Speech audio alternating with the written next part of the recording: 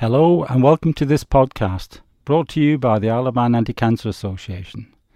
My name is Malcolm. I'm a retired consultant surgeon, and throughout my career I had a particular interest in the care and treatment of cancer patients. Presently, I am chairman of the Isle of Man Anti-Cancer Association. And I'm Sandy, Executive Officer of the Isle of Man Anti-Cancer Association and a cancer survivor. The Isle of Man Anti-Cancer Association has been in existence for over 60 years, raising funds to support Manx cancer sufferers and in recent years promoting greater awareness of the signs and symptoms of various tumours. In this podcast, we want to talk a little bit about a group of cancers that arise in the head and neck region, and particularly in places that we may not readily be able to see. We are not going to talk about cancers that arise on the skin, the eye, the brain, or arising in the lymph glands in the neck, as these will be covered in other presentations. The reason for considering head and neck tumours together is that many are relatively rare. They often have common risk factors, and specialist centres are evolving in the UK, where many of those with this group of tumours will be referred for treatment, where they can manage the majority of these cancers, as the skills required to treat these tumours are common to many of them.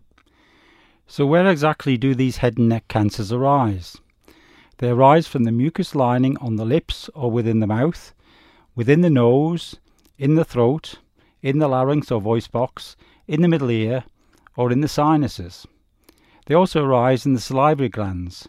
The parotid gland lies under the skin in front of each ear, the submandibular glands, which reside just on the inner side of the jawbone, and the sublingual glands underneath each side of the tongue. Thyroid cancers, probably the commonest tumours in this region, are increasingly being included in this group of cancers, but as they give rise to a different set of symptoms, these will be mainly covered in a separate session.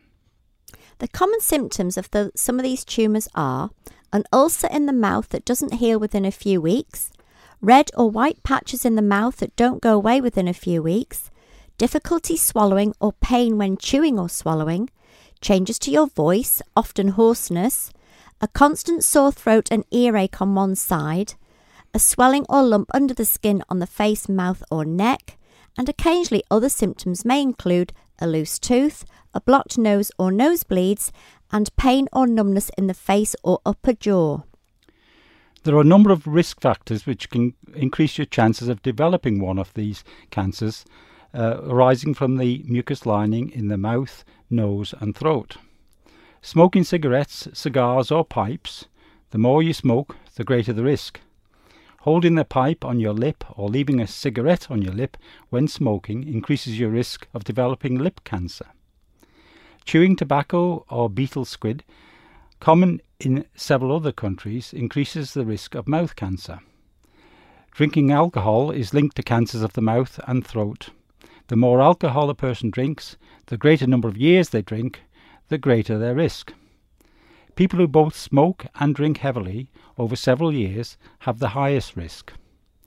The human papillomavirus, particularly subtype 16, is linked to oral and anal tumours and thought to be spread through oral or anal sex. Teenage girls have been offered HPV vaccination for a number of years as protection against cancer of the cervix, and teenage boys are now being given a similar vaccination as an added protection against women developing cervical cancer, as well as reducing oral and anal cancers in themselves. A diet high in animal fats and low in fresh fruit and vegetables may increase your risk of head and neck cancer. Inhalation of certain dusts or chemicals increases the risk of cancers in the nose and sinuses, dusts such as hardwood, leather and formaldehyde. Having had X-ray treatment to the neck is also a risk factor for thyroid cancers. And a family history of head and neck cancer also increases your risk. Now, there are a number of things that you can do to reduce your risk of developing one of these tumours. If you have never smoked, please do not start smoking. If you smoke, consider stopping. On the island, we have Quit For You.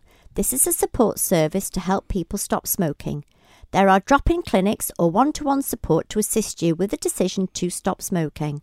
For more information, you can telephone 642 404 or visit their website, which is quitforyou.gov.im.